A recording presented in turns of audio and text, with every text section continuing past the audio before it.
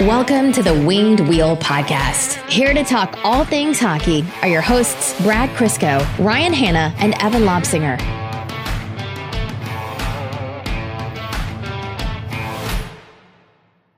Does anyone know what happened yesterday?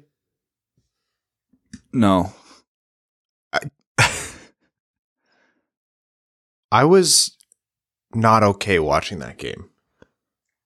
I was in a lot of pain watching that game. It was one for the ages, but somehow everyone lost. Yeah, like the Red Wings almost mounted the most insane comeback in NHL regular season history, and I still left that game with just like this empty, hollow feeling. The Toronto Maple Leafs scored 10 goals in a win and somehow were the most, disgraced team in the NHL that night. Because they let the Detroit Red Wings score 7 on them. 5 in the third period. Alternatively, you could look at it like the Detroit Red Wings, who consistently struggled to score any goals, scored 7 and still lost by 3. What are we, the Edmonton Oilers? Like, I think I said a joke out with like 11 minutes left in the third saying like, for what it's worth, and it was like, I think 7-6 at the time. The all-time record for goals in a game is 21, and I jokingly said, I think they do it. I didn't think they'd actually make a run at it. If they took their edibles, like both teams, because they very clearly did, 30 minutes earlier, I think they would have cleared it. Oh, they absolutely would have. So welcome to this Winged Wheel podcast before dawn. You can probably hear, because of Evan's deep breathing, we are recording this early in the morning again, where we're still in shock from last night. But welcome to the show, here to talk to you about Red Wings hockey, a very fun report on Red Wings prospects later on. I'm one of your hosts, Ryan Hanna. I'm Brad Crisco. And I'm Evan. On this episode of the Winged Wheel podcast, we'll be talking about one of the strangest games we've ever had the privilege of watching. That's not the word. No. We'll be bringing on a special guest. My God, it's Max. Max is coming on the show. Good friend of the podcast, Max Bultman, joined us for a really great interview summarizing his trip in Sweden and giving us the scoop on Red Wings Swedish prospects that he watched over there. Really, really fun one. And then we'll be getting into a couple other things before overtime. But before all that, of course, we want to talk to you about Winged Wheel Podcast Night at the LCA Part 2. Adriana on Twitter was like 2 WWP 2 night or something like that. People much funnier than me are coming up with the names, which I appreciate. Please keep those coming. Tickets are now available. Check the link in the description of this episode. Go to wingedwheelpodcast.com/blog, et cetera, et cetera. There's lots of places you can find it. With discounted tickets. I'm getting there. It's front of mind this time. The summary is we've partnered with the Detroit Red Wings once again to host an event at Little Caesars Arena. The special WWP discounted tickets will gain you not only access to the Saturday, April 9th game against the Columbus Blue Jackets, you'll also be able to come out and hang out pre-game starting at 4 p.m. With the hosts of the show, and more importantly, people like Ken Daniels, Prashanth Iyer, other special guests. There's going to be a pre-game live episode recording from Little Caesars Arena. We'll have food out. The bar will be open to grab drinks and stuff. Tons of swag and merch to give away.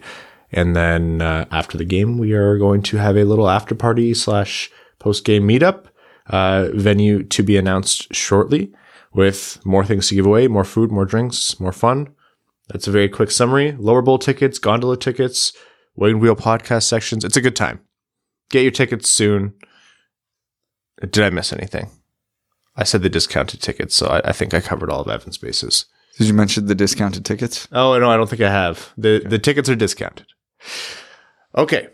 I did forget something. Damn. Every ticket bought, portion of the proceeds goes to the Jamie Daniels Foundation, an initiative that we are very, very proud to support. So that's the most important thing there. All right, let's talk about the Detroit Red Wings. Do we have to? I think everyone needs. I think everyone needs someone to talk to after watching that game. Oh man, we should check on Steve. I feel like I needed a smoke after that game. Yeah, I don't smoke, but I really needed one. Yeah. I actually I watched that game in a room with some Leafs fans in it. And they were some Leafs fans, and then there was some like neutral, and then they knew there was me, the Red Wings fan, and they were having a blast watching the emotions of that game. And look, the Red Wings started out god-awful. Like, before the third period, it would have gone down as maybe the worst Red Wings game of the year. Oh, it definitely was up to that point. And really, by performance, it still was the worst Red Wings game of the year, but you can't really say that when they scored 7. And everyone was looking at me and they were like, Ryan, aren't you upset? I'm like, I don't know, man. This is the shit they do, right? You're just like, you can't kill what is already dead. It's exactly that feeling. They're going into the third period down 7-2. Nobody's playing goalie for the Red Wings. Hardly anyone's playing defense for the Red Wings. Just an absolute backbreaker of a game. And I think you said, Evan, coming into this weekend, whenever you join us, the Leafs getting pumped by the league worst Montreal Canadiens was going to work against the Wings because the Leafs were going to come out angry. And it looked like they did. It started off that way. Yeah. Detroit exists in these games to just inflate Marner's value. It was bad. It was a terrible, terrible start. Carter Rowney kept getting matched up against Austin Matthews. Yeah, they were doing that on purpose. I was just wondering if there was a lot of icings I was missing. At one point, I'm not even making a joke here. At one point, I checked to make sure that the game was happening in Detroit, and Detroit did have last change. Yeah. I kept scanning the bench to see if there was like a lot less bodies there, and we just didn't know that Larkin or Suter or whoever was injured, and we were just finding out at that moment. They were fine. Fine is a word. Yeah, that's not like health-wise. So let me walk you through the first 2 periods. William Nylander scores early into the game off of a wicked slapper. Yeah, that was probably the one goal scored all game where you're just like, yeah, okay. Yeah. I mean, I still think it shouldn't have gone in, but the way he changed the angle of that shot, it almost seemed mid-shot. The first thing I said was, that's the guy every Leafs fan wants to trade. Are you kidding me? Yeah, I know. That was a great, and that was his 20th on the year. They just want to trade him for a top 4 defenseman. That's it. They could be a 3 or 4 guy. Doesn't matter. Hey, we have a number 4 guy. Veronic had 4 points. Let's do it. Ignore the rest. And then, of course, it's the Red Wings, so Bunting put one in, and that was an early 2-0 lead. And then Lucas Raymond, who I thought has been off the score sheet maybe in games where the score sheet should have reflected a better effort, because he has been pretty good lately. It was nice to see one go in for him. So he cleaned up in front of the net and put in the rebound, and that was just not like a prototypical Lucas Raymond goal, but for a guy who knows how to be in the right place at the right time and bury them. It was good to see Lucas rewarded. And you're like, at that point, I was still like, yeah, you know what? This isn't looking like the Red Wings night, but at least, Lucas is on the board. Assists to powerhouse offensive dynamo Mark Stahl, and then one to Filip Hronek there. And then Kampf scored, and it's 3-1 at the end of the first. And then the second period opens with a Mitch Marner natural hat trick before the 10-minute mark. Literally less than half of a period.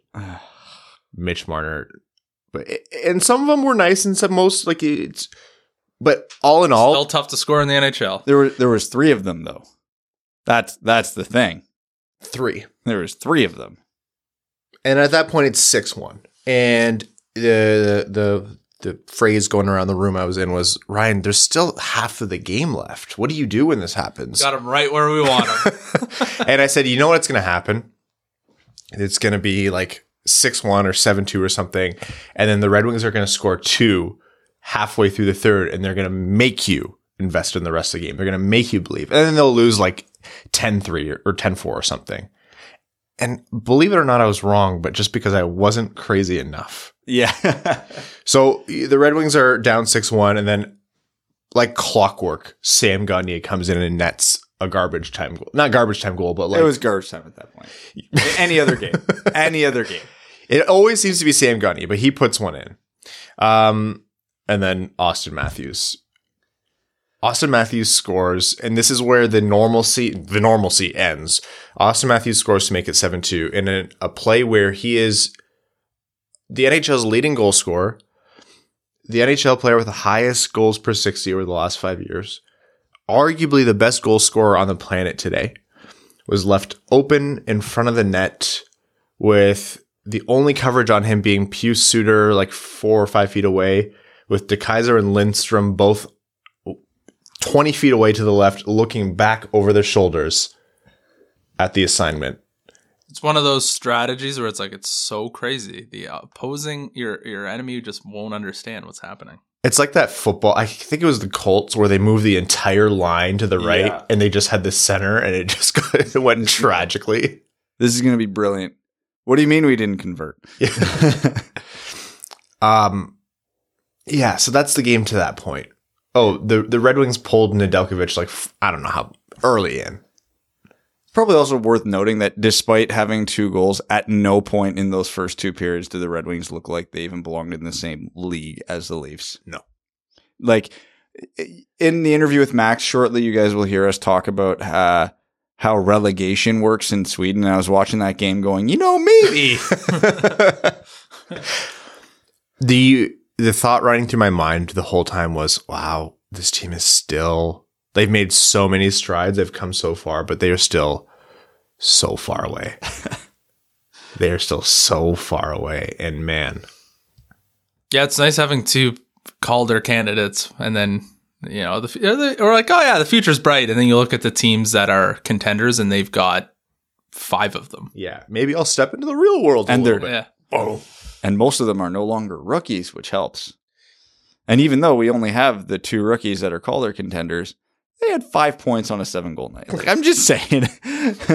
What was there any ridiculous plus minus? Actually, if you want to count all rookies, there were 7 rookie points on 7 goals because Veleno had 2. Tyler Bertuzzi, -4, and donuts across the board. That line got caved. Yeah, not great. So do we get 2 firsts or 3 firsts for him from Toronto? Yeah. Well, he has to be able to play in Toronto first. But the moment, I actually think, I don't want Bertuzzi traded. I hope it works out where he stays on the Red Wings just because, and this is not thinking like asset management. This is not being forward thinking or prudent at all. Like, emotionally, I just love watching Bertuzzi on the Red Wings. But any team who has trouble in the playoffs should be targeting Tyler Bertuzzi. All conditions removed. I know Ontario's dropping their vaccine mandate in a lot of places in a week. Yeah, I don't know how federal that works, but the federal ones are the sticking point, and I think those are slower. Anyhow, I'm just saying we're maybe soon. Yeah, so that's 7-2. I just want to look up the plus minus. Was anyone Lucas Raymond -1 on 19 minutes of ice time? That feels like a miracle. Wow. Well, because hold on. No, hold on. If you're going to talk into plus minuses, we need to point out one thing because a lot of people are saying, well, yeah, of course minuses are going to be low if the Leafs scored 5 power play goals. The Leafs didn't have a power play. The whole game. Power play? 0 power plays and they scored 10 goals. How many of the Red Wings have? 0 or 1? 2, 3. Oh, wow. 3. Wow. Bad night for the refs. 10 goals. No, great night for the refs. Call it as it lies. Oh, man, that's not good management. 10 goals, 0 power plays, as you were, Ryan. I actually didn't want to hold on more than you. I just find it funny when 2 hosts go, hold on, but they're both doing it to see who wins. Moritz Seider, 25 minutes and 11 seconds leading the Red Wings. Guess his plus minus. -1. +1. -1. Stop making it seem worse, man. The wind is out of my sails. That's okay. Keep going. Sips your coffee. Carry on. I've done my job here. The third period opens with 4 god-awful Detroit Red Wings goals. Yeah, they didn't really earn most of those. This game, and I'm not being dramatic here, and I know I always am. I am not being dramatic when I say it was the single worst display of goaltending across 4 separate goaltenders, some of them making multiple distinct appearances I have ever witnessed in my entire life watching hockey. Shayna posted a stat that was since goals saved above expected was started to be tracked in 2007. There was a 9-8 Philly game, and that held the record for the worst goaltending performance because there was 5 expected goals, and they obviously allowed whatever that is, 17. So the Red Wings Leafs expected goals was about 4.5, and there was 4.8. 4.8, sorry. And there was 17 goals. It wasn't 4.8 for the Leafs and like 1 point something for no, it was 4.8 total. So that should have been, based on the quality of shot, a 3-2 game. Yeah. According to Money Puck, yeah. It was since the NHL's event tracking started 15 years ago in 2007. It is the worst game in modern NHL history. Wow. And you know what? The goalies just didn't show up. The goalies, garbage. Plain and simple, garbage. I don't want to say because they got hung out to dry, but on top of them being trash, like they got led into the LCA 6 minutes before the game, and they didn't even have their equipment they on. show up to hockey the same time I do. The defense, also trash and garbage trash. Just terrible. Terrible. So the Red Wings open the period. Hronek scores. One of his really shitty, useless point shots finally goes in. And apparently that people are talking about one of these goals being switched to Raymond. Yeah, so I was watching the Hockey Night in Canada broadcast because obviously we're in Canada, so we get forced to watch that feed. No, I watched Bally. I'm on TV, though. I'm not on laptop. So they kept talking that they expected that Hronek goal, the 7-3 goal, to be switched to Raymond. And I'm like, oh, it didn't look like it was tipped. And then they showed one angle, and I'm like, oh, that was definitely tipped. So I can't believe it hasn't been switched yet. Yeah, the Wings are usually, or teams are usually good for like advocating for this kind of stuff, but it does look like he gets a tip in on it. If they show the behind the net angle of that shot, like it looks pretty clear. I don't know if it's just the angle of the camera and the movement of the puck, but like it looks like Raymond definitely tipped that. Oh, you know what? I don't think he did. Like watching it now. So puck goes over to. Oh yeah, he definitely did. He tips it. Yeah, that's Raymond's goal. I think that should be Raymond should have a hat trick and 0 assists. That should be his stat line for the game. Anyhow, also I was still watching on TV. By the way, I don't sit here and stare at a tiny. Yeah, but you're hooked up to it. TV watching through a browser. I'm watching on CBC. Like there's a difference. Carter Rowney scores, and that's 7-4. And at this point, another deflection. Yeah, at this point, I'm already tweeting Steve Dangle. I saw it after because like I have all my group chats like silenced, but then I'm like I just saw the group chat with us and Steve, and you're just like, hey. I think you said I'm done around 7-2, and that's when you put the phone away. It was the end of the second period. I'm like, all right, I'm going to tag Crystal out. I'll do Mika's bedtime reading and all that stuff. So I'm in Mika's room. Yeah. And learned to read recently. Oh, yeah, congrats. Thank you. So we're reading her books, and then Crystal comes in. She's like, you guys got the Wings game on in here? And I'm like, no, of course not. Why the hell would I be rushing to watch that? She's like, oh, it's 7-5 now. And I'm like, you're funny. She's like, no, actually. I'm like, all right, Mika, reading's done. We're going downstairs to the couch. You can lay on the couch and watch the end of this game with me. Joe Veleno was the one who made it 7-5, and that was not a tip, but just a straight up bad goal to let in. Yeah, just like, those shots right along the ice from the goal line with no traffic, no deflection. Unstoppable. I looked at my friend, and I was like, that's your Vezina candidate. And then Michael Rasmussen scored, and that was a deflection. A deflection, yep. And that's the Red Wings getting 4 goals on very low percentage chances. Yeah. And that's 7-6 with, I think, 15 minutes left in the game? Yeah, about that. And at that point, I firmly believe that the Red Wings are doing this because the Leafs... Are you new here? No. Any other team, and I'd say the Red Wings will find a way to blow this, but the Leafs are the most mental team in terms of once they break down, they just implode heavily. Like an atom bomb. Yeah. Well, just masochistic. Like they just do this to themselves and it's like they enjoy it. And then on the power play, the puck. No, that wasn't even the power play goal. No, that was the McKay. next backbreaker. Yes. When the Red Wings made it 8-7. We were still 7-6 here. Yeah, that was the soup goal. So 7-6 and then the 7-6 one was the one that got a lot of Red Wings fans angry and the rest of hockey media confused. Because Ilya Mikheyev scored on a play where I think it would have stood. I 60% think it would have stood.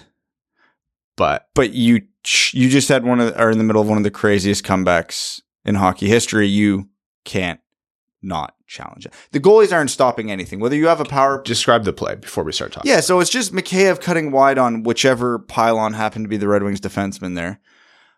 Cuts to the net, kind of loses control of the puck while trying to make his move. As the puck hits, I couldn't tell if it was his skate or the Red Wings defender's skate.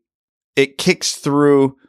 Who the f*** was it? Nedeljkovic at this point, I think? I don't know. It goes through his legs and rolls in the net, and while that puck was going through the net, Mikheyev clipped Nedeljkovic's pad, and then it went in. So it was kind of which came first. Was the puck already going in, or did Mikheyev hitting his leg not matter? Which I think would have been the right answer there. But it was close enough that we've seen goals called back for less. We've seen stupider things, yeah. Yeah, and so you have all this crazy momentum going for you. And then, a crappy goal like that goes in. I feel like the reason it wasn't challenged and the reason why I think it would have stood is because the puck went off of Lindstrom's skate and went in. That's why it went in. I don't know if that affects the rule, though. I don't know. Because if the Leaf player is knocking the goalie out of the way, like, it's still a puck he does not have the opportunity to save. What I'm saying is that is why the Red Wings chose not to challenge. Yeah. And I don't know the exact wording of the rule, if there is a variation to it, if it is deflected. No one knows a goalie. No, it's like a balk in MLB. Either way, because one of two things happens there. You don't challenge and your momentum's just dead.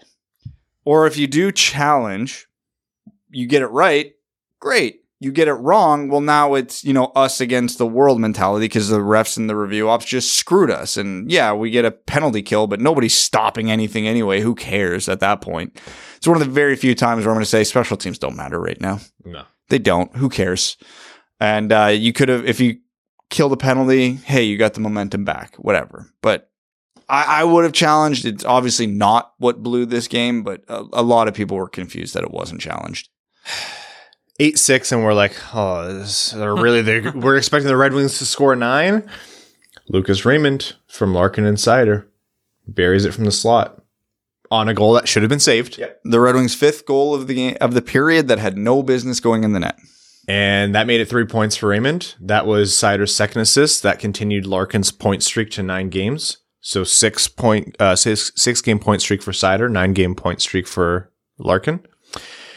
And then I think at this point it was just too much. Halfway through the third, Detroit power play, where we're like, oh my God, Detroit power play at this time. We should have known. We should have known. And then the puck rings around the board. It's skipping. Moritz Seider misses the stop. He even went down to try and stop it. Yeah. Still skipped over him. You know what? It was a Moritz Seider mistake, but that was from the gods above. That was them going, okay, we've had our fun. Yeah. We've had our fun. Andre Kasha went and made it 9-7. And then Mitch Marner, who owes the Red Wings $1 million a year off of his next contract, because it's surely going to be $13 million after last night. Scored his 4th goal, and it was 10-7. Yeah, on what might be the worst Red Wings giveaway of the year. There's been a lot of candidates, but that one's up there. Filip Hronek had a 4-point night, and all I can think of is him staring at the defender splitting him and Mark, or the forward splitting him and Mark Stahl, and just passing it right to him. He held that long enough. I actually had time to process the thought, don't do it. And then he let it go. I said out loud, "Oh, F off," before the puck, like just before the puck even touched the Toronto player's stick. Like you just knew it was where it was going. By that point in the game, everyone was mentally nowhere. Like the players were drunk off of bullshit hockey.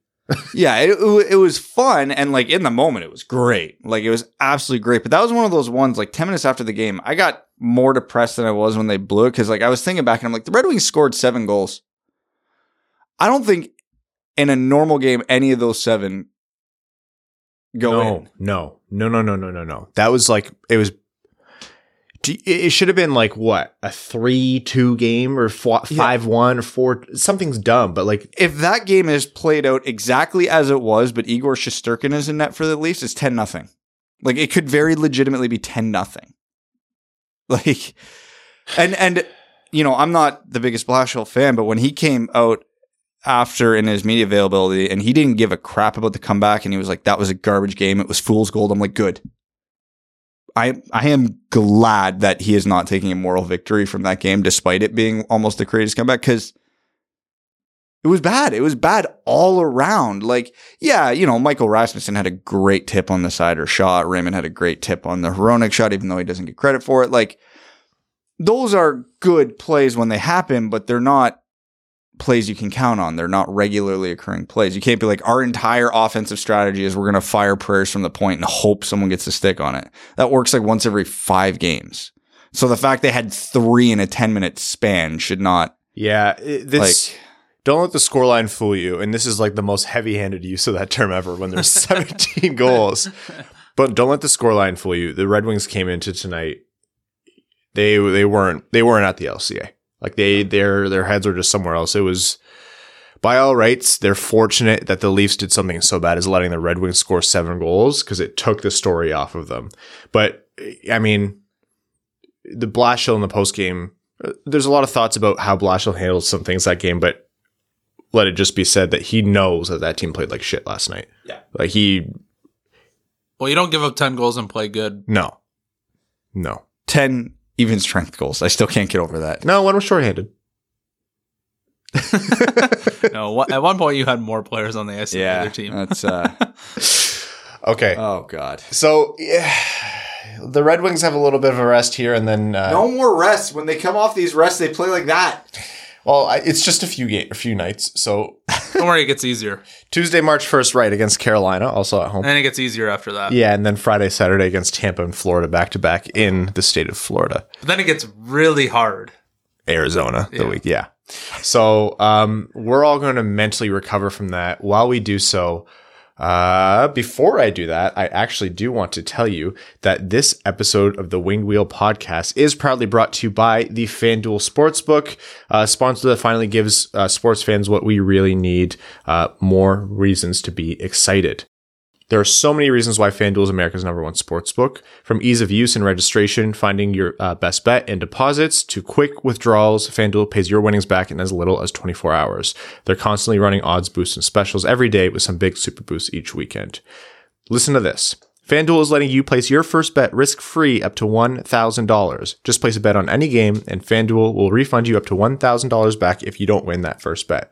No strings attached. If you win, you keep the cash. If you lose, you get up to $1,000 back in site credit. What we want you to do is download the FanDuel Sportsbook app to get started with that risk-free bet of up to $1,000. And be sure to sign up with promo code WWP so they know the Winged Wheel podcast sent you. That's FanDuel Sportsbook, promo code WWP. So if you took the over last night, you would be... You take the triple over? Yeah, the triple over. You'd be happy. You must be 21 and older and present in New Jersey, Pennsylvania, Illinois, West Virginia, Indiana, Colorado, Iowa, Tennessee, Virginia, or Michigan. First online real money wager only. Site credit is non-withdrawable and expires in 14 days. Restrictions apply. See sportsbook.fanduel.com for details. If you have a gambling problem, call 1-800-522-4700 in Colorado, 1-800-BETS-OFF in Iowa, 1-800-9-WITH-IT in Indiana, 1-800-GAMBLER in New Jersey, Pennsylvania, Illinois, and Virginia. Tennessee Redline 1-800-889-9789, 1-800-GAMBLER.net in West Virginia, or call 1-800-270-7117 in Michigan. Okay, what I was getting to before, while we're all decompressing from that atrocious display of hockey, depending on how you view it, why don't we tune into that interview with Max, who has just recently returned from the great country of Sweden, to tell us all about the Red Wings' future. So without further ado, our chat with Max Bultman of The Athletic Detroit. Enjoy. Back stateside, Max, no jet lag. Welcome home. Thank you. No, I was pleasant surprise for the no jet lag. It was, I was worried. The way there was tough, but yeah, no, my body remembered Eastern time and embraced it. You're just showing off that you can do it again, so they have to keep sending you on those internationals. Right. Yes. Yeah. Next one is Bora Bora, maybe. After that is... folks, this is Max Bultman of The Athletic Detroit, really good friend of the podcast, and recently returned from an international trip to Sweden, which is just brimming with stories based on our pre-show conversation with Max. So, Max, welcome back to the show. Yeah, thank you. No, I feel bad that I don't have as many of them out yet as I would like to, but I'm trying to take my time with them and also get back into my actual beat, which has been, playing catch up around LCA this week. But I do have, for people who are subscribers, I do have some good ones coming. And actually, I think the best ones are coming. So, look forward to that. And that's exactly why we wanted you on the show today, to not just hype up the stories, but give people a little bit of background as to what you were doing over in Sweden. So walk us through your trip and what you saw and yeah, let's just go from there. Yeah, so I saw a lot. So I went obviously because the Red Wings have drafted heavily, we'll say, out of Frölunda, which is the main Swedish program in Gothenburg, the biggest club in Gothenburg, which is the second biggest city in Sweden. And so they've got 4 prospects there right now. They've drafted 6 total in the last 3 years, just from that one program, including Lucas Raymond, including Simon Edvinsson, who's there right now.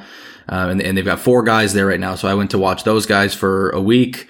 Albert Johansson happened to come through town while I was there for a game. Nick Lidstrom was there watching one of them. So it was a really good week to go. And the week I was there, I think it might have been the best week of the season I could have gone, because Elmer Soderblom scored in all 3 games I was at. Niederbach had 3 goals in the first 2 games. Edvinsson had an assist, and just played really well. And Liam Dover-Nilsson, who's played between the J20 and the SHL team all year, was able to play a couple games with the SHL team while I was there, and I saw him with the J20s. The first, that was my most jet lagged day. I got there in the second period because I was just trying to peel myself up off the. Well, really, I think I was late because I was trying to find food, and there's not that many like dine-in options on a Sunday morning in Sweden. But I was a little late to that game, but I nonetheless saw him play, saw him score. And so I saw all of those guys. And they had a good week. So it was a really awesome trip. I had never been to Europe before. I had never been certainly to a European hockey game before, which was unlike anything I had experienced before live. And it was awesome. So I don't know exactly like who you want me to kind of hone in on here, but I saw all those guys, and, I certainly can see why the Red Wings like these guys. Before we get into the players, I have a question that is of utmost importance. Now that you've experienced European hockey culture, yeah, what would you bring to North America if you could? A few things, honestly. I mean, like, how big of changes can I make? Because the number one thing that jumps out, obviously, is like the supporter sections at SHL games are awesome. Like, they have these chants, these big flags. They have like anthems that they sing, like pregame. And it was amazing. Like the chanting, I still will be like just walking somewhere and have like the rhythms to their chants stuck in my head. It was so cool. And honestly, like going back to an NHL game atmosphere after that, it's funny how many like pretty quiet moments there are over the course of a game. That does not really happen that way, in the SHL. So that would be thing number one. But there was all these kind of cool things. Like so I spent the week around Frölunda, and they have this academy that really you go to when you're, I think you technically start in the academy at 16, but they have got an elite team the year before that. That's like U16. So that they kind of have these players, and some players like Lucas Raymond, they have like a youth team as well. But in terms of the elite program, you're in the same program from when you're like 15 to potentially when you're 40. Like you can play at Frölunda the whole way through. And Joel Lundqvist, their captain now, Henrik's twin brother, did that, except for he took a stint off in the middle to go to North America and play a little bit in the NHL. But the kind of arcs that you get to see from these guys, like when I was there at any given time, like there might have been, the J18 players getting ready to go to a game, and on the ice, they've got this big practice facility where they're all housed. So like right down the hallway from that is the Frölunda locker room. And, they've got this kind of like chalkboard, or I don't exactly know what the material is. It's not chalk because it doesn't erase, but like all the players who come up, and like once you make the senior team, you sign it. The walls, like the history that you see, like all the guys who played at the academy and then played for the senior team. I really liked that continuity. And I don't know how you could realistically replicate that in North America. You can't really do that for the NHL. But I think there's something really appealing about that model, that like you actually can just develop a kid from 15 straight up vertically through and play for your system. I thought that was cool. I think the idea of promotion and relegation is really cool. And, I think you kind of see what it, means to be in the top league and all that. When, if you have a bad year here, you get the number 1 draft pick. If you have the worst year there, like you're going down a division and the revenue is going to drop significantly. And like the stakes of that, there's something appealing about that to me. So that ranges from like the manageable, let's get some legit supporter sections over here, to the complete overhaul. But there was a lot about it I thought was really cool. See, you opened by saying there's no dine-in options on a Sunday morning in Sweden, which sounds real, but with how we know our Swedish followers and listeners are, they were going to come at you with an onslaught of here's why you're wrong. This is the best. There are dine-in options. There are coffee shops and stuff. But I walked into this coffee shop and I was like, okay, great. Like I'll get a breakfast. I'll get like some just, bacon and toast. Just I wanted simple. I was jet lagged. And there were these like 4 young women who were sitting at the table right when I walked in. And I was like, hey, I'm really sorry. I can't read the sign. Can you tell me, like, is there any, everyone there speaks English. So it's like hilariously embarrassing as an American. You go there and like everyone speaks your language. You don't speak a lick of theirs. Yeah. So you ask them and I was like, can you just tell me, is there any meat on the menu? And she looks at it and she's like, there's like salmon. And I was like, okay, where should I go? And she was like, I don't know. So I go to this like nice like hotel and I'm like, okay, this place I see there's a restaurant in the window. Okay, perfect. I'll sit down here. I'll have like a, classic American, give me the Denny's Grand Slam, but high end, right? And, I go back there. They have. Yeah, I'm sure. There was a Hard Rock Cafe on like the main street there called, Avenue, like the Avenue. Anyway, so I go in there and I was like, hey, you guys open? She was like, no. And I was like, oh, shoot. Okay. Like, where could I go to get like a big breakfast? Like I'm hungry, jet lag, blah, blah. She was like, well, I don't want to tell you to go to McDonald's. It's like, honestly, just tell me to go to McDonald's if that's what it takes. All right. That's what I did. Well, you closed by an appreciation of European hockey fan culture, which I think is redeemable there. But let's open with the big one here, and I think this is what Red Wings fans are most wondering about at any given moment, thinking about the Swedish prospects. Simon Edvinsson, the real deal? Yes, really good. And it's interesting because like you're over here and you see a lot of like the clips, right? Like our good buddy Robert, who runs Ice Hockey Gifts, keeps everybody pretty well informed whenever Simon Edvinsson or any of the Swedish Hockey League guys makes a big play. And so you see all this stuff, but what I didn't, and I've watched Edvinsson over video, before, but I've never seen him in person. You don't really appreciate how mature and smart and good defensively his defensive stick is outstanding. He's a smart player. He's aggressive. He's assertive. You do see that he like has these puck skills and he can jump into a play for sure. But to me, it's like the things that he does that I'm like, wow, are these like really good pinches that he'll pinch, he'll keep the puck and he'll go down the board and then he'll get a puck to whether it's the net or the crease or whatever and create this dangerous look. He's not like as chaotic, I think, as the reputation sometimes can be over here. Like I didn't see a chaotic player at all. I saw a really mature player and sometimes he makes these aggressive plays. But really, I don't think I saw him get beat. Maybe. So there was one play that I think you guys saw the highlights of where like he's skating backwards and the guy looks like he's going to beat him and then he just reaches out and swipes with the long stick and knocks it off his feet. I'm trying to think of a play where I actually saw him get beat, and I don't think I did over 3 games. He's really good and defensively just much more advanced than I think I was expecting.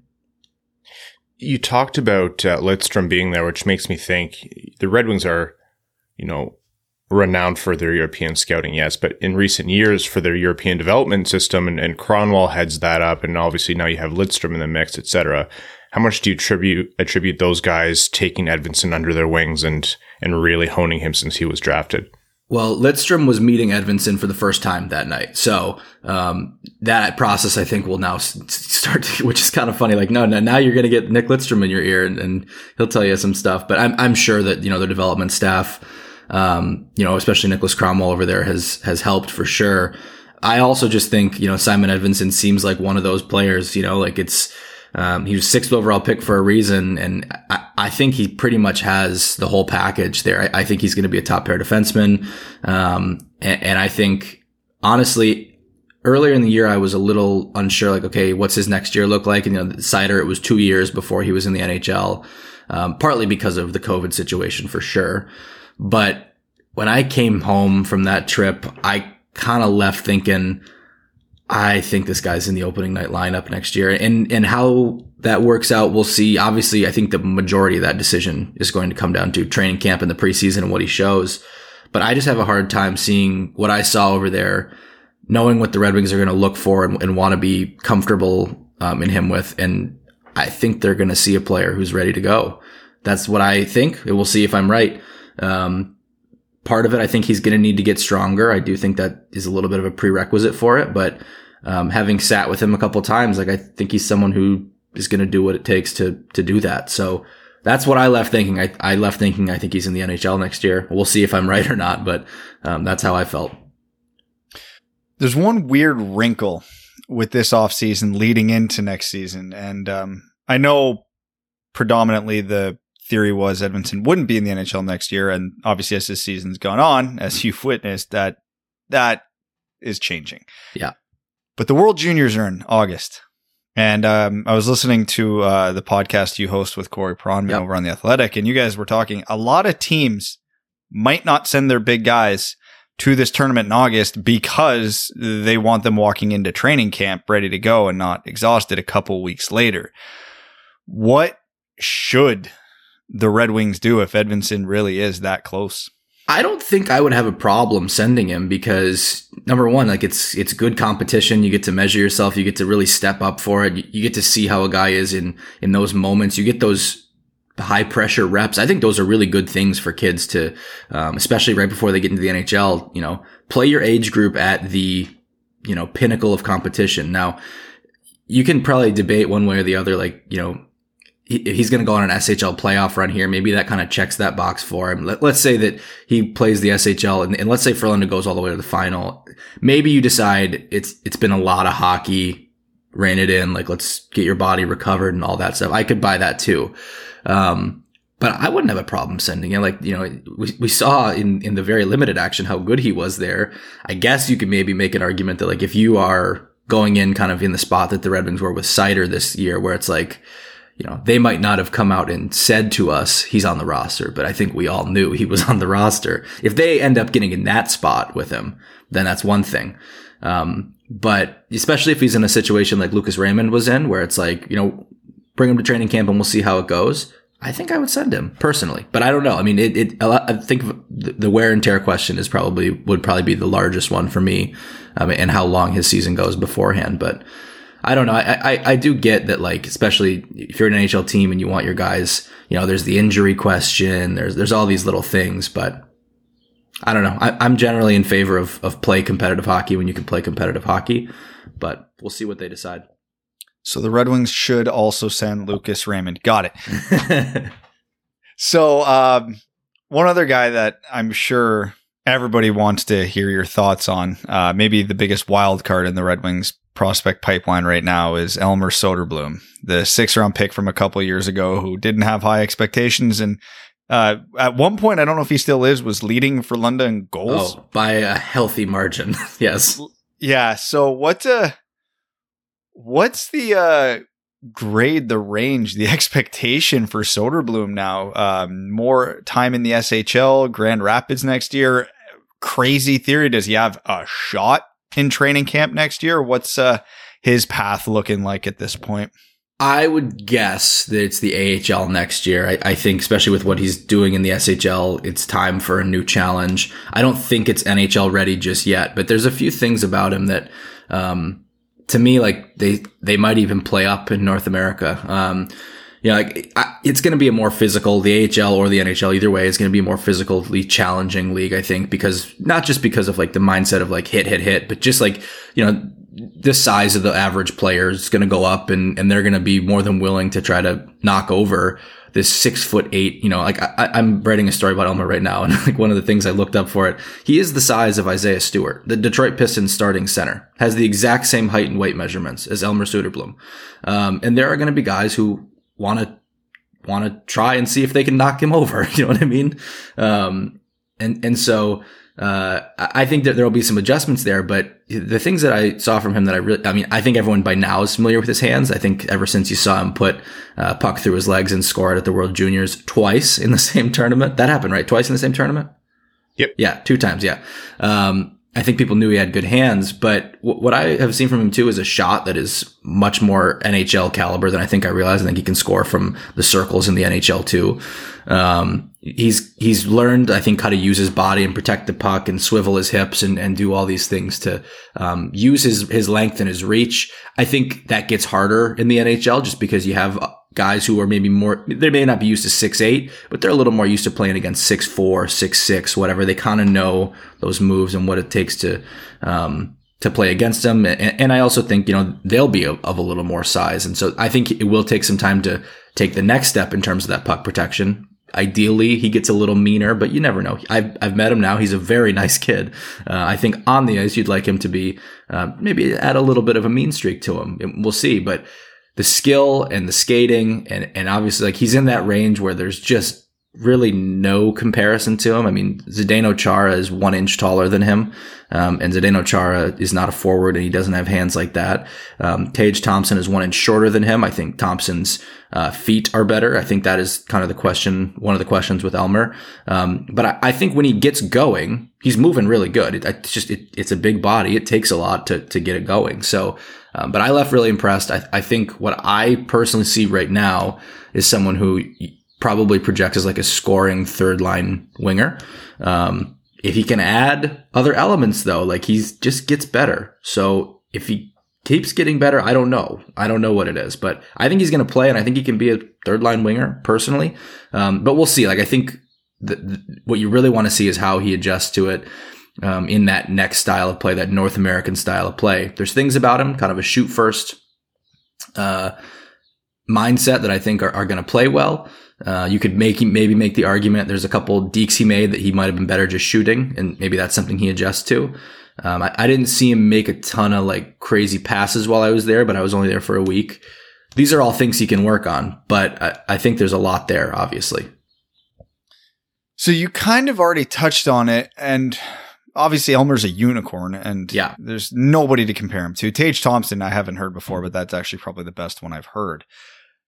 When he does come to North America, what the hell is he? Because he doesn't play like a traditional power forward despite being 1 billion feet tall, and he has the skill of a 5'10" winger. So do the Red Wings push him to be more of a power forward when he gets over, or do they just say, hey, he's a really, really skilled forward who's going to have a reach advantage on everybody, and we're going to lean into that?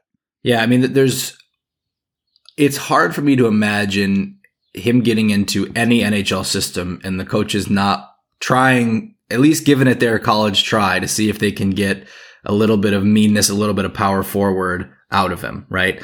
But that I think to me is where, if that happens, great. Like it's obviously then it's a power forward like few the NHL will have seen.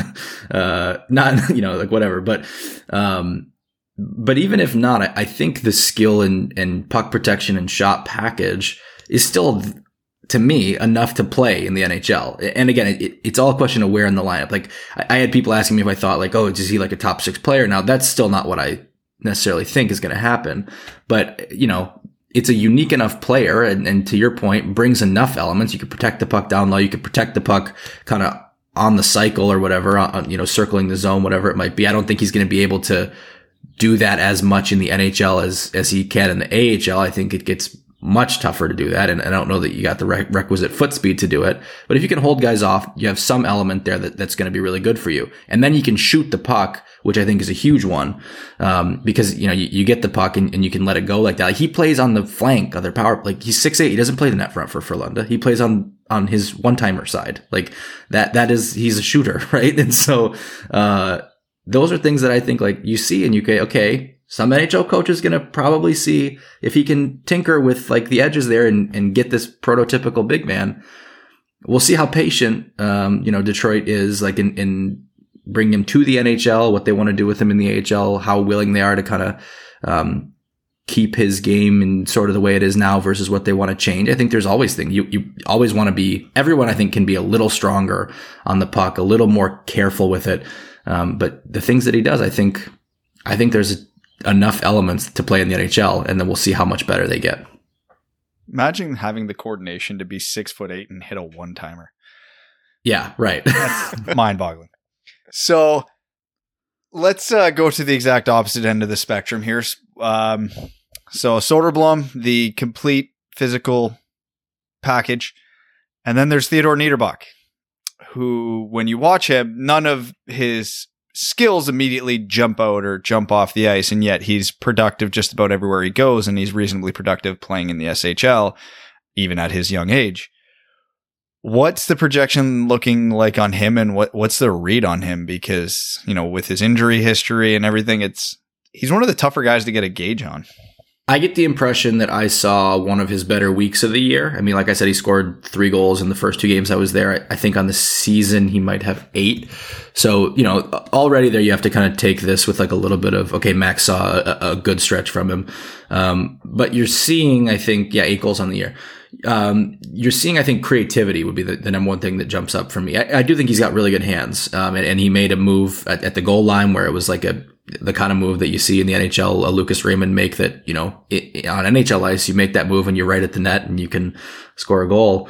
That ice is a little bit bigger. And so I think you could hope that as Niederbach comes over, whether that's this year or next year, we'll see, maybe his game could play up a little bit. But I do think there's a couple things, you know, play faster would be a big one, and get stronger. And I think those are 2 things he's going to have to do. But what Niederbach, I think, the projection there is like he's a skilled, creative player. And we'll see how the progression continues to go, because I think, in an ideal world, like that projection is going like, okay, top 9. But you got to be able to beat somebody out of the top 9. And we've seen that over and over again. Like there's guys with skill, but if they're not going to play in the top 9, it gets tougher. And so we'll see how that progression goes with Niederbach. I would say, he's a year younger than Soderblom, and I think that makes sense, right? Like it's, I don't think Soderblom had an explosive year by any means last year. And while they're very different players, you know, I think the age adjustment matters in that calculus, especially, you know, Frölunda is a super deep team, deep organization. They make you kind of earn your minutes, as a young player, even though they do give like a Dover Nilsson who's 18, he got some minutes, like, but then he was, I think lately, I don't think he's been in the lineup the last few games as guys have gotten back from the Olympics. So, I think it's a little earlier in his progression, but the selling points for sure are that the skill and the creativity all day. All right. Now for, the guy you saw once, Albert Johansson. Yes. Right. And he scored a really nice goal. I mean, jumping into the play and I don't know if it was a one-timer or just a quick release on it, but it was a really nice goal. And he did that in front of Nick Lidstrom, which I'm sure made him feel good. But yeah, no, I mean, with Albert, like I don't think anyone needs me to tell him about Albert. Like it's the skating and he's got really good hands and he's aggressive. And I think that's the package. I think it probably is a year in Grand Rapids, next year. Maybe it's a little more than a year. We'll see how it adjusts. But like the selling point there is like you have this defenseman who, can skate. I think it's kind of like he's not as sturdy as Nick Leddy, but like the skating skill size portfolio, I guess, kind of reminds me of that concept. And in a younger Nick Leddy, obviously we're seeing Nick Leddy in Detroit, obviously at like age 30, 31. And then we'll see if he can fill out, if he can, you know, kind of play a little more the tougher, you know, Nick Leddy's a guy who played 20 minutes a night in the playoffs. And so if Albert Johansson becomes that, I think the Red Wings are thrilled. We'll see defensively if that happens for him or not. And I think will be something in Grand Rapids that they see. But I also think he's going to probably get a little more power play in Grand Rapids than I saw him get with Färjestad. And for Johansson to be putting up the numbers he is without getting top power play minutes, and that would be doubly true for Edvinsson, frankly, who was not on either power play for Frölunda. I think it speaks to an ability to create offensive 5-on-5, which the Red Wings certainly need. Like when I look at Johansson, I see a guy that I would, you know, I don't know if he's like a classic top 4 defenseman. I think I'd probably call him a 5, like a driver on a third pair. But I do see someone, if you stuck him next to Moritz Seider and you let him bring that aggressiveness and his speed to that game with your best defenseman, I think that could play. I think that frees up Edvinsson to play on your second pair, whether that's with Filip Hronek. I think that's what it would stand as right now. Then we're talking a few years down the line, or maybe someone, you know, jumps over Hronek in that time or whatever happens. You know, I think my ideal construction of a defense core is like your top defenseman plays with either your number 4 or your number 5, 2-3 on a play together on a pair. and then a good complementary pair on the third pair. I think Johansson could be that guy that could play next to Seider if Detroit wants him to. And even if I don't think he's like a, classically sure thing top 4 defenseman, I think he's got that ability. And we'll see whether it pans out. But the profile, I think, could fit well next to Seider, just personally. It's not like Seider has a history of elevating players on his left side. Another guy who used... Johansson moves, I would say, orders of magnitude better than the reference. Just, yeah. Which is a comfort. It's a light at the end of the tunnel. Speaking of positions of need, you also went to go see Liam Dover-Nielsen. Is that how it's pronounced? Yeah. Who, by all rights, could project as a center. We'll see. What did you think of him? Because I'm sure you got a lot of eyes on his play as well, and we haven't heard too much about him since he was drafted. Yeah, so he played the least SHL minutes, which makes sense. He's really young. He's 18. But to play really at all for that team at 18, I think is noteworthy. And I thought what he showed, like he was involved in one really good chancer on the net. He had a really good pass that sprung a teammate and drew a penalty. Really smart player. I would say that's tool number 1, skill not too far behind it, and competitive. So that package, like smart, skill, competitive, okay, we just described the Detroit Red Wings draft mantra effectively, right?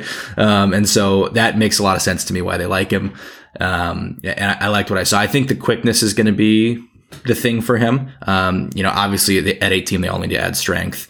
But and that will probably help leg strength wise with quickness, but getting quicker and playing quicker, that would probably be the big things that I saw.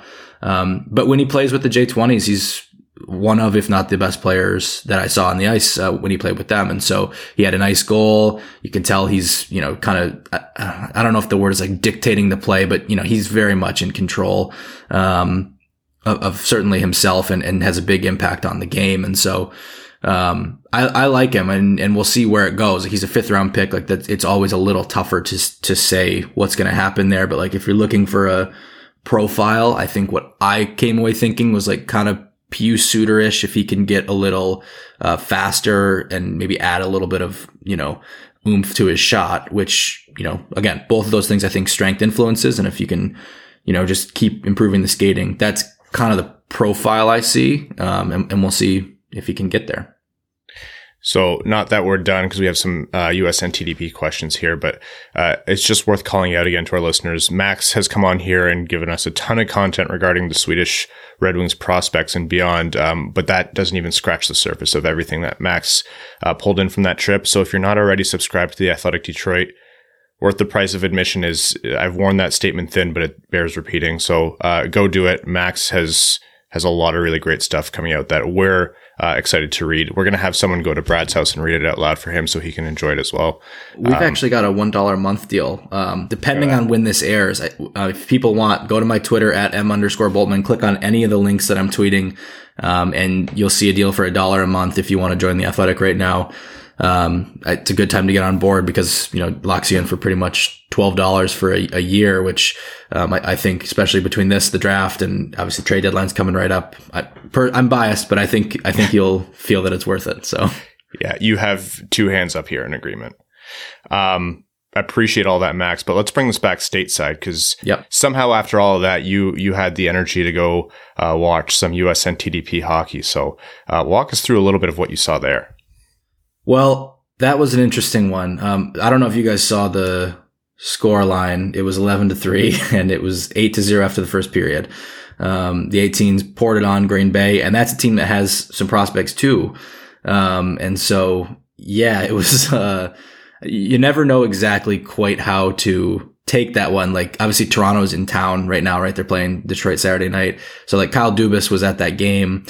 And, I guess I would say good thing he didn't go out of his way to go to that game, because you go and it's 8-0 after the first, and you don't get kind of the looks that I'm sure you probably ideally want as a scout of how a guy's playing in a tight 3rd period game, all that stuff. They poured it on. But there are a ton of draft eligibles on that team, and I think you still can scout the tools for all that stuff. Like, Logan Cooley, I think is as advertised. I've seen him before plenty, and so I knew going in what to expect, but he, it's the skating, it's the skill. He's a smart player. If you're going to nitpick, you could probably find like, how good is the shot kind of thing? How highly does he project at, 5'10" or so? But to me, I think he's big enough for the speed and skill and sense to play as a number one center. It's just what I see. I think you're going to have to win the draft lottery to pick him one way or the other. I think he's going first or second. Second, I think, but you never know. Who else did I see on that team? Frank Nazar is a guy that Brad asked me about right beforehand. And he's a guy who I know Red Wings fans ask me about weekly, if not more frequently. I think a lot of people, I don't know if it's just because, he's gotten a little bit of buzz in the public scouting community. He is a local kid, Mount Clemens. And obviously he's playing in Plymouth, but yeah, like I was interested to see him in particular when I went last night, because when I had seen him, I thought kind of, okay, he's definitely a first rounder, like probably top 20, maybe top 15. I hadn't gotten a live viewing yet where I saw like, okay, I see the argument for top 10. I think I saw the argument for top 10. We'll see where, like, certainly toward the back half of that, but I saw the argument in it from what I saw yesterday. Had a couple of really nice plays around the puck a lot, wanted to shoot, seems competitive, seems smart. Like he's 5'9", and that's the question is like, what are you getting at? 5'9", maybe 5'10". I think I saw him at 5'9 3/4 on the Bob McKenzie list. So if he gets to 5'10", I don't know how big of a difference that makes. There's not that many of those guys that end up as centers in the NHL. He's skinny. We'll see where that goes. But as a pure like forward, like I think you can say that about a lot of those guys. Matt Savoy's not 5'10". Brad Lambert is taller, but there's questions of is he a center or a wing anyway? So I at least see the argument now, I think, for the back half of the top 10 with him. But that team's got a lot of prospects. I mean, they've got, Cutter Gauthier is a guy.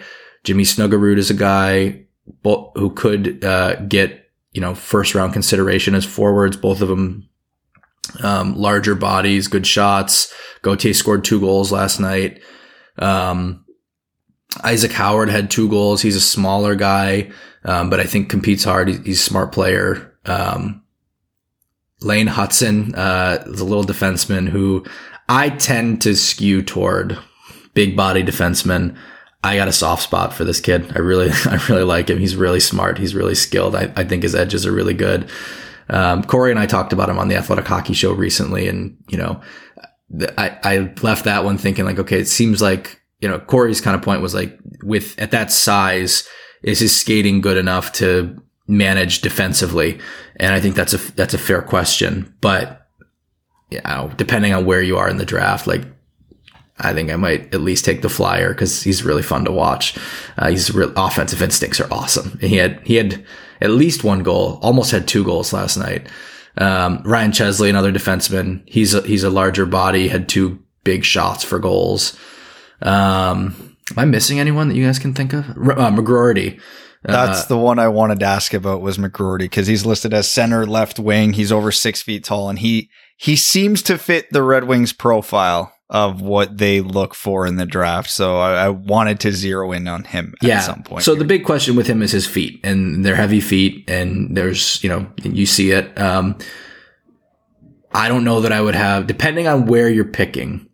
I don't think in Detroit's range for their first round pick, I don't think he'll be in that, tier. But if you were to pick up a later first round pick toward the back half of the round, or, if you move up to the top of the second, if you were to make it there kind of thing. But I think more likely, like later in the first, if you were to pick up a second pick. Yeah, I think the overall package is enough that, like I see the argument. He's skilled. He's smart. He competes. He's got the heaviness to him. I don't think he's a center, but that's okay. Especially at that part of the draft. Like, the skating question I think is an interesting one, because you have guys like Jason Robertson right now in the NHL who, when they have a little bit of size and the skill and sense, okay, maybe there's ways to overcome it. He had a play last night where he was skating it in, and it was pretty clear he wasn't going to be able to beat the defender. And so he pulled up, curled, hit the trailer, and it was a goal. And so it's like, okay, like, I don't know how translatable it is in terms of like how often you're getting that exact rush in those circumstances, but I like him. And so I think depending on where you're picking, I would be willing to take him for sure. In, late first kind of range. So I think the USNTDP is kind of tiered themselves in the sense that Cooley is obviously top 10, top 5, almost certain. I think top 3, all day. Yeah. Yeah. And Nazar is going to be on the cusp of top 10. So I think everybody would agree Nazar is probably the Red Wings' best case scenario if they're picking out of the NTDP around where they're slated to pick.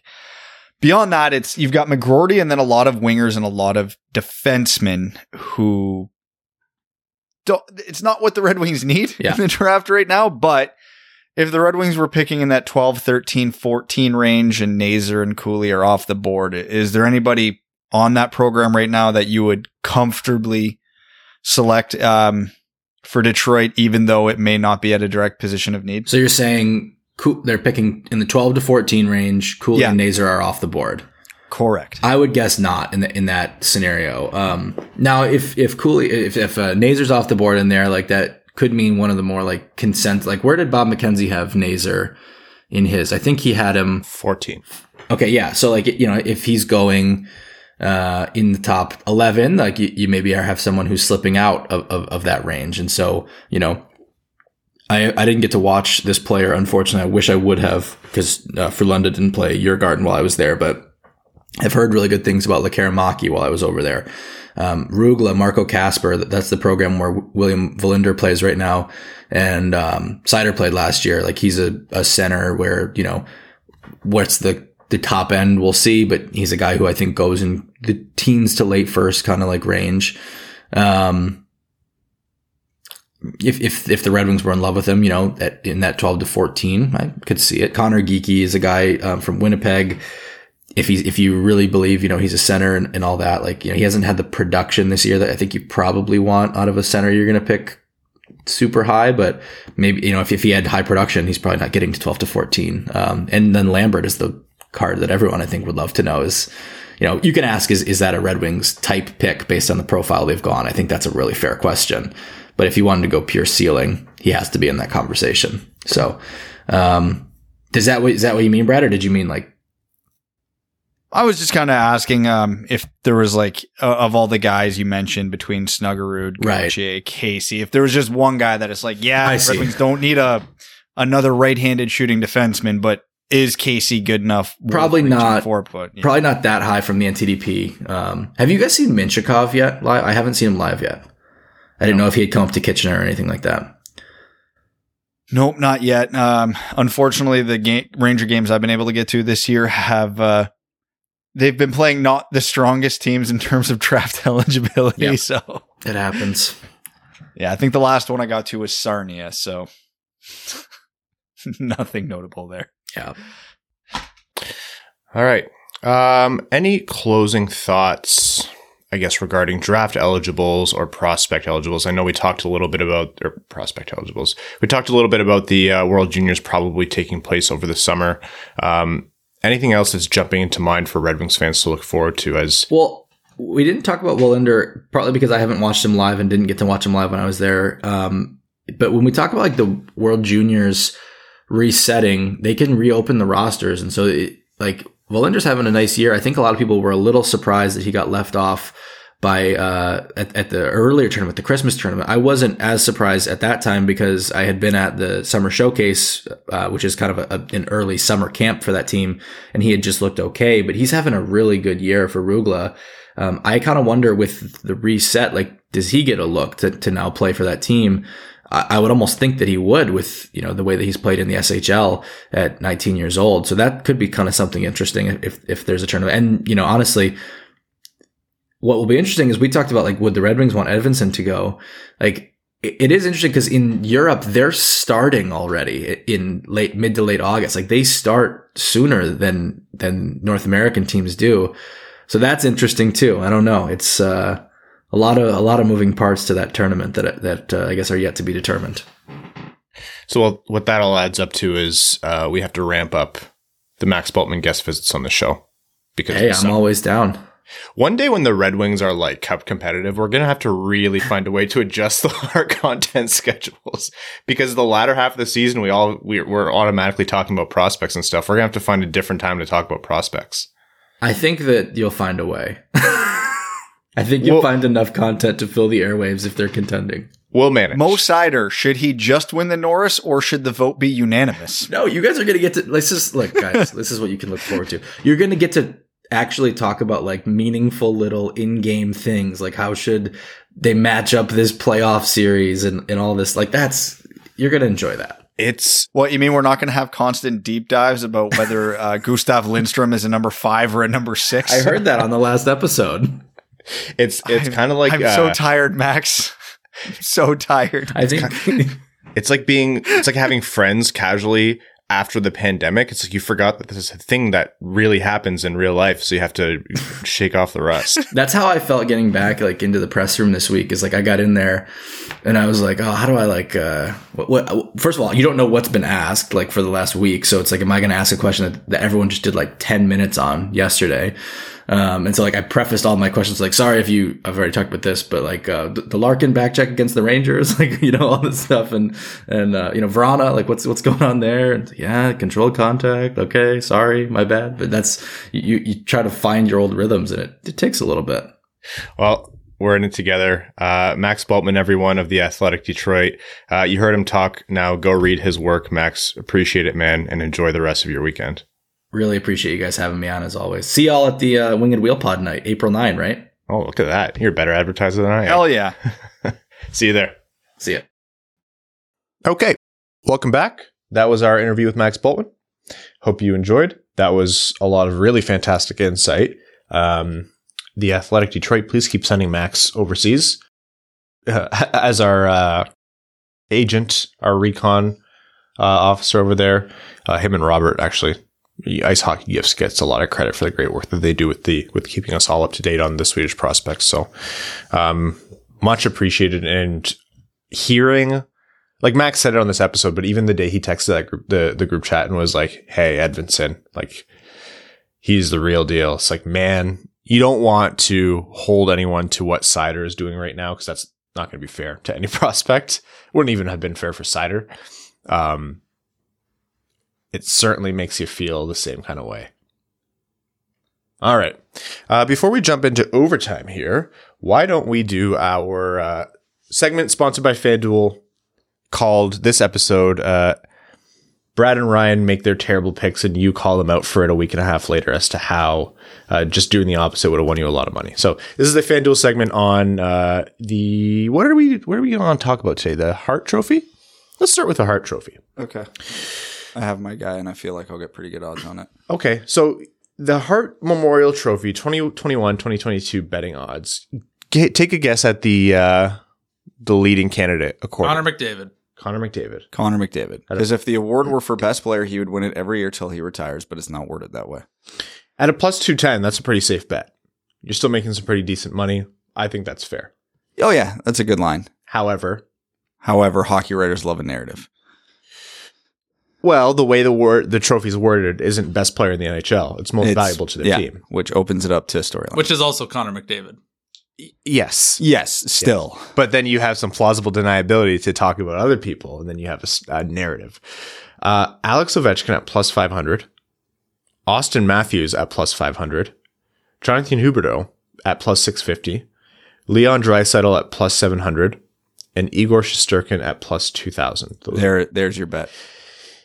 Plus 2,000 for Shesterkin. There's your bet. That's kind of insane. I was watching the Rangers-Penguins game yesterday, which, by the way, the dichotomy of that. 2 games I watched yesterday was the 10-7 Leafs-Red Wings and then the 1-0 Rangers-Penguins game. Oh, my God. Max actually posted a picture of, like, the different scores. I saw that. I got a good laugh out of that. That's the most NHL thing in the world. Like, 1-0, 3-2, 2-1, 10-7.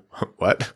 So... And obviously, we saw the Rangers a couple weeks ago where Shesterkin was absolutely in one against the Red Wings. Same thing was happening yesterday against Pittsburgh, and he's riding a .940 save percentage, and it's almost March. And while I was watching this game, Jay Fresh posted his team expected goals percentage, and the Rangers were bottom 10 in the league. And yet, points-wise, standings-wise, they are one of the absolute best teams in the league. I struggle, by the definition of the award, to even come up with an argument for anybody but Igor Shesterkin right now. Even if you don't put a lot on it. Like, even if you at plus 2,000, you don't have to put $5. much. Yeah. Like, that's an insane return for someone who's doing what Brad just said. In a lot of other years, he'd be higher up in the conversation and the betting lines by now. Because he's not a superstar name around the NHL, because he's not more well known, and because his name's not Carey Price, he's not getting. If his name were Carey Price right now, he's a front runner for Hart, and it's not close because he's in a big market. Like early years Vasilevsky vibes, kind of, right? Like, Yeah. doesn't really get the appreciation he should, but like anybody who's paying attention knows, they get it. But like West Coast writers, casual hockey fan, how and why would they know or care, right? Which is all fair. But like most valuable to their team, it's Igor Shesterkin, and it's not particularly close. Best player, oh, of course, there's a million debates up for that. But man, the Rangers might not be a playoff team without him, and they're challenging for like first place. okay. Igor Shesterkin now, as is, plus 2,000. Alex Ovechkin's currently a plus 500. What if he breaks 50 and wins the Rocket Richard? Which one is a better bet in your mind? Knowing how not talking about how the trophy should go. Knowing how voters vote, the storyline usually wins out, so that would be Ovechkin. But Ovechkin's got Ovechkin's to go on a heater because he's 5 behind Matthews. and he's also cooled off the last few weeks, so the Ovechkin narrative has calmed down. And As we know, Alex Ovechkin he's not been known to go on heaters. And as unfair as it is, because his press conference went exactly as we expected, there's the political storyline here, which is going to absolutely sour some voters. I hadn't even considered that. That's a really good point. That is going to absolutely sour some voters. And you know what? Just like you said, 940 at this point of the year. Wait, isn't Shesterkin Russian too? yeah, but he hasn't said shit, and his Yeah, he's Instagram profile pic isn't a pic with him and Putin. So Yeah. That's that. What a year where we have to consider. Anyways, yeah, a year where Ryan's favorite topic. no, it's not that. It's just like it's so funny that we're like Brad was like, think of this person's previous political views of a country. From a country like his home country overseas, and we're like, yeah, that's a reasonable thing to factor in on these betting odds, and it's not crazy. Like, I'm not telling Brad to shut up because it's irrelevant. Like, it's actually important. Yeah, this is going to be the most. My point being, this is going to be the most wide open Hart Trophy voting season ever, just because of, in terms of skaters, how close that top grouping is, and all the factors in. Like, this is the year to get the crazy money lines, because any one of the guys that you rhymed off could legitimately win it. Little sprinkle. Like, just sprinkle it around. Put $5 on Cale Makar at plus 4,000 right now, and just see. Who cares if you lose $5? Yeah. Yeah.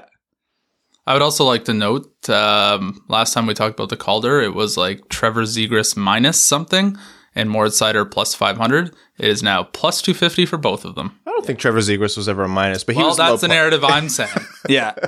That's my truth. Yeah, but Moritz Seider's odds have They're tied. They're even now. Yeah, they're both at plus 250. He was plus 550 when we first talked about it. So if you had money down then, we tried to tell you. My friend texted me, and he was like, when the puck hopped over Seider's stick, he goes, oh, well, there goes his Calder. I was like, well, he still has 2 points this period, so piss off. Yeah. We're doing all right. The hockey doesn't count today. Anyhow, that's our segment, our FanDuel sponsored segment. Thank you to the FanDuel Sportsbook. It is really interesting to watch these lines move over the course of the season, and it's got to be. The Norris has also tightened significantly. It was a Cale Makar runaway, and Victor Hedman is right there now in terms of betting odds. It should still be a Makar. If Makar's odds get any more friendly to the bettor, take it. Yeah. Okay, we are actually going to jump into overtime. We're going to start off on with Patreon on overtime, patreon.com/wingedwheel podcast. If you want to support the show, big shout out to our patrons. The Discord, the Patreon exclusive Discord, has been a lot of fun lately. I know I chime in from time to time. Usually what I do is I go on my lunch break and I just scroll through and see everything that happened. And I go, you people are all insane. I'm happy you're sequestered into this insane part of the world, the internet. Anyhow, shout out to our patrons. On that note, Bill Nye the Thigh Guy, thank you for the jerseys, by the way. Incredible. The Shanny one is making me so happy. Says, no questions or smart-ass comments. I just wanted to say the Discord community is awesome, especially during game times. Definitely worth the Patreon membership for anyone indecisive. As always, thanks for the great content, gents. In Eisman, we trust. Ciders love, Ciders life. We didn't pay him to say that. That is true. That was just a real testimonial. Winged Wheels and Steering Wheels says, are we sure Cole Sillinger is still alive after he was Mack trucked by Sam Bennett? I did not see that. Oh. Was it a monster? Yeah. So it was... I'll find it. It was Cole Sillinger floating into the zone. It was an empty net. It was late in the game. There's a lot of differing opinions on this hit. I'm curious to see what you think. Well, what do you think I'm going to think? I think we're going to think the same thing. Oh, really? Yeah. I'm kind of like, you know me, I'm an asshole. I have caveman brain when it comes to big hits in hockey. So was it on the hockey subreddit by any chance? Yeah. It should be, right? Yeah. Oh my God. Well, when there's 17 goals in one hockey game, right, it has dominated. I'll find it for you. So Sillinger floated into the zone. He had the puck. He basically turned around to like put it into the empty net. And Sam Bennett by that point already had him in his sights.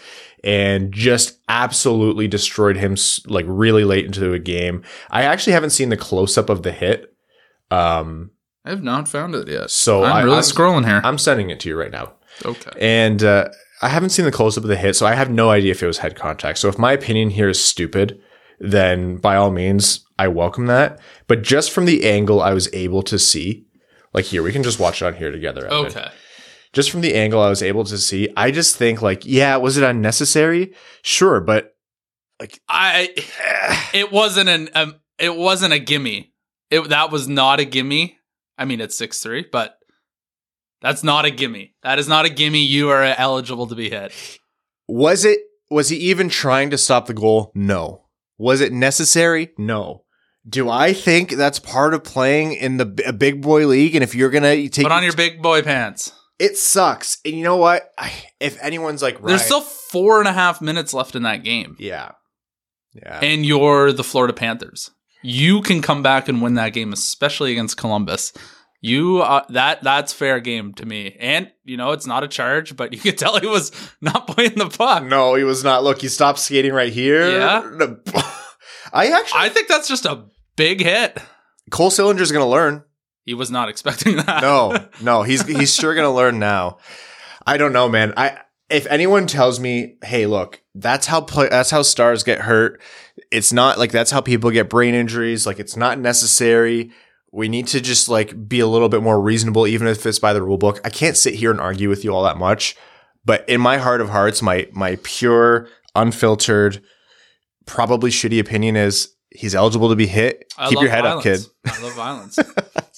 You got to keep your head up. Mind you, again, if there's a slow-mo where there's contact to the head, I'll change my tune. See, I wasn't sure if that was the Mark Scheifele one. I don't think it's the same. Where it was like, it was very obvious that he was going to bury this thing. There was no pressure coming from behind, and he just trucked him. Yeah. It's that there was a good chance that he was going to miss that.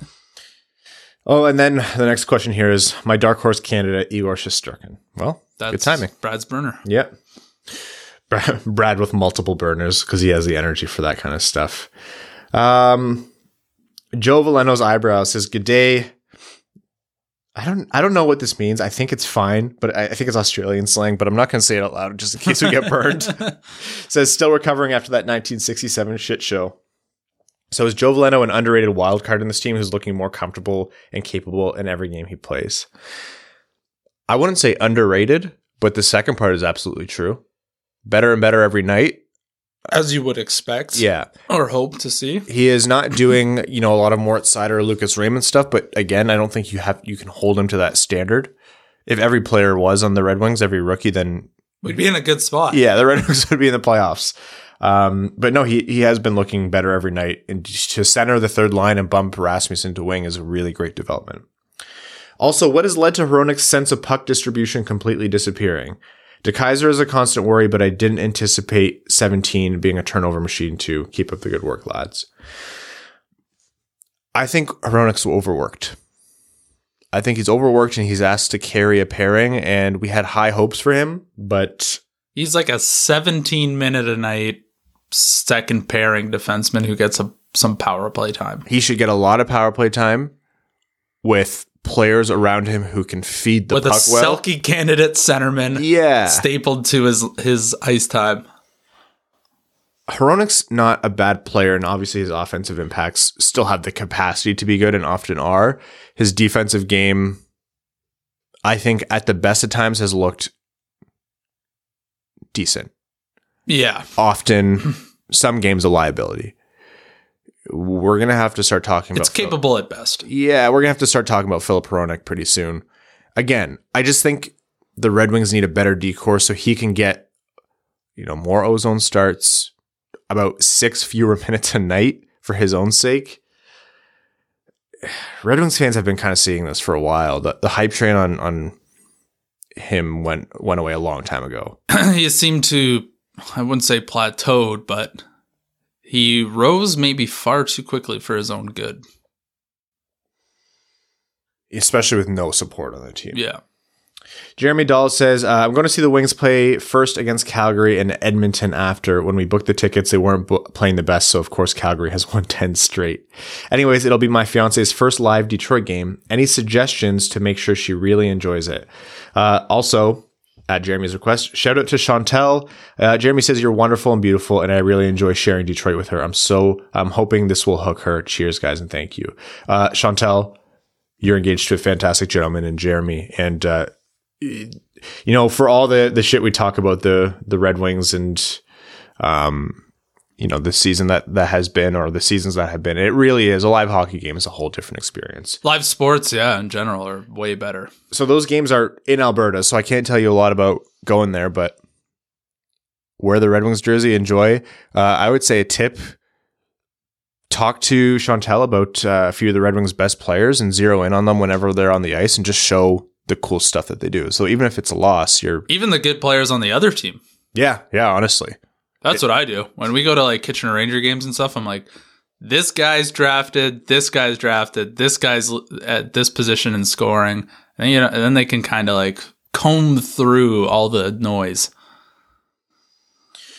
And then question here from Andy H, and I just wanted to use this as a call out for anyone looking for this kind of information. Andy wants to know, he's looking for to book a hotel for the game, Winged Wheel Podcast Night on April 9th. Check the Discord. We'll add some suggestions, and those who have stayed will have some more as well. Okay, some questions from Reddit before we wrap up. The English Nerd says, we made it through an extended mid-season break without talking about how it was a perfect time to fire Blashill for the first time in about 6 years. Do you think Blashill can get this team within striking distance of the playoffs next year, or does he still have too many issues as a coach? Well, Brad's not here, so this makes this conversation a little bit easier. My take that Brad would... I don't want to pigeonhole Brad here, but my take is that, this coach could get the Red Wings within striking distance of the playoffs. For sure. Look how close they are now.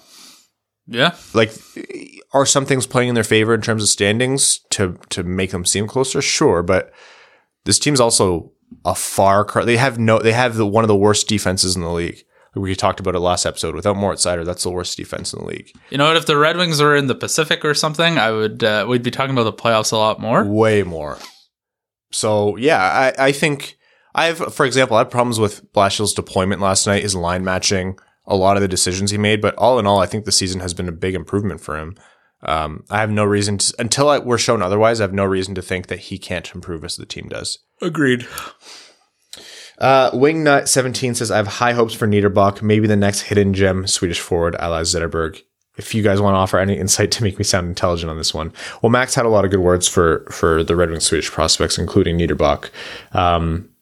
Also, I think one thing to remember with Niederbach's development is he lost a lot of time with that, pretty brutal knee injury. So I'm a little bit more patient with him, and as you should be. His size and the kind of game where, we might be expecting him to play for the Red Wings one day, that's going to take time. So I think he's definitely a candidate. I don't think you were comparing him to Zetterberg, but just in case anyone is, he'll be better. Wow. Yeah, let's set expectations reasonably. Twice as good. Freak Joe says, which defender would you trade Sider straight up with 1-for-1? Imagine being Yzerman and having all other GMs calling for a 1-for-1 deal with Steve making the pick.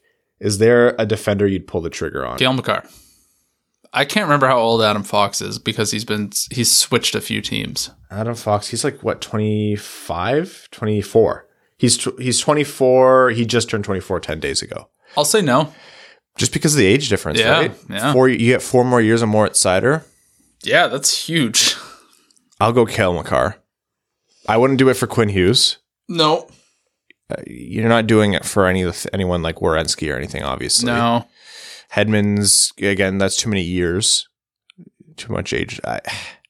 You pull the trigger on Cale Makar and that's it. Yeah, I feel like there's somebody we got to be missing. Brent Burns, who says no. Yeah, I can't, like, Roman Yossi's too old in my books. Like, he's 30. Yeah, I don't think you do it. Let's look at the Norris Trophy. So Makar's leading. Hedman, no. Fox, it's close. Yeah. Devon Taves, no. Yossi, no. Ekblad, no. How old is Heiskanen, actually? Oh, he's been through a couple playoffs. He's 22. Okay. That might be the only... I knew there was somebody we're missing. Miro Heiskanen that's in consideration. I still don't know, and a lot of you might be screaming no, but I think he, just by age difference, but then you're like, well, 2 years between Heiskanen and Fox. Yeah, there's not a lot there. No. Okay, we're going to wrap up this episode of the Winged Wheel Podcast. We're going to record our Patreon exclusive overtime. We want to thank all of you for tuning in. Batshit game, and I think we followed it up with an equivalent episode. Hope you enjoyed the interview with Max as well. Thank you to our sponsor, the FanDuel Sportsbook, and to all of our listeners, including our name level sponsors. What the hell is that one name? That's the one I read out every time. I know you read them out every time, but why is it so long? Because they know I read it out. Oh, okay. Arjun Shankar, Yves Bartels on behalf of the Sarah Garon Foundation, Nick Perks, Brett Bailey, and what Evan was talking about. Terry Driver with the number 69, Crying Ryan Hanna's Banana Slamma Jamathon. I actually shortened it. There's another thing appended on there. Taylor Tadgel, Matthew M. Rice, B. Diz, Boos Lobsinger, Carl Brutana Nanaluski, Chimmy, Citizen High Five, CJ Sully, Craig Kibble, Daniel Garcia, Derek Enstam, DJ Denton, Give Blood, Fight Probert, Greach, Hana Lee, Honeysuckle Scented Farts, Hassam Al-Qassem, Jay Gollum, Jacob Turner, Justin and the Angry Mob, Kaylin Wood, King Tone, Kyle Hashman, Matt McKay, R.A., Ryan Hubbard, Scott Martin, Stay Fresh Cheese Bags, Your Friendly Neighborhood Window Peeper, Zach Spring, Andrew Bohan, Sam Bankson, Adam, I Wish I Could Finish Like Ernie, Antonio Gracias, Babe Landeskog, Ben Barron, Brad's Dad Moan, Connor Leighton, Dave W., Eric Sinkowski, Evans Bingo Card, James Laporte, Jeremiah Dobo, Jeremy Brocker, John Evans, Josh Yelton, Kevin McCracken, Quaz, Logan Stahl, Matt Keeler, Matt S., Max $1 Million, Reed, Revi DeLuca, Shitty Bang Bang, Terry Actual, Trevor Pevivar, Zach Handyside, and Zach McCann, a driving range superstar. Thank you all so much, and we will talk to you midweek. Thanks for tuning in to the Winged Wheel Podcast. Be sure to check out wingedwheelpodcast.com, where you can subscribe to the show on iTunes, Spotify, or wherever you get your podcasts. You'll also find links to other ways to support the show, such as Patreon, official podcast apparel, and more. And don't forget to follow the show on Twitter at Winged Wheel Pod. And of course, the hosts at Brad Crisco, at Ryan Hanna WWP, and at Hockey Town Evan.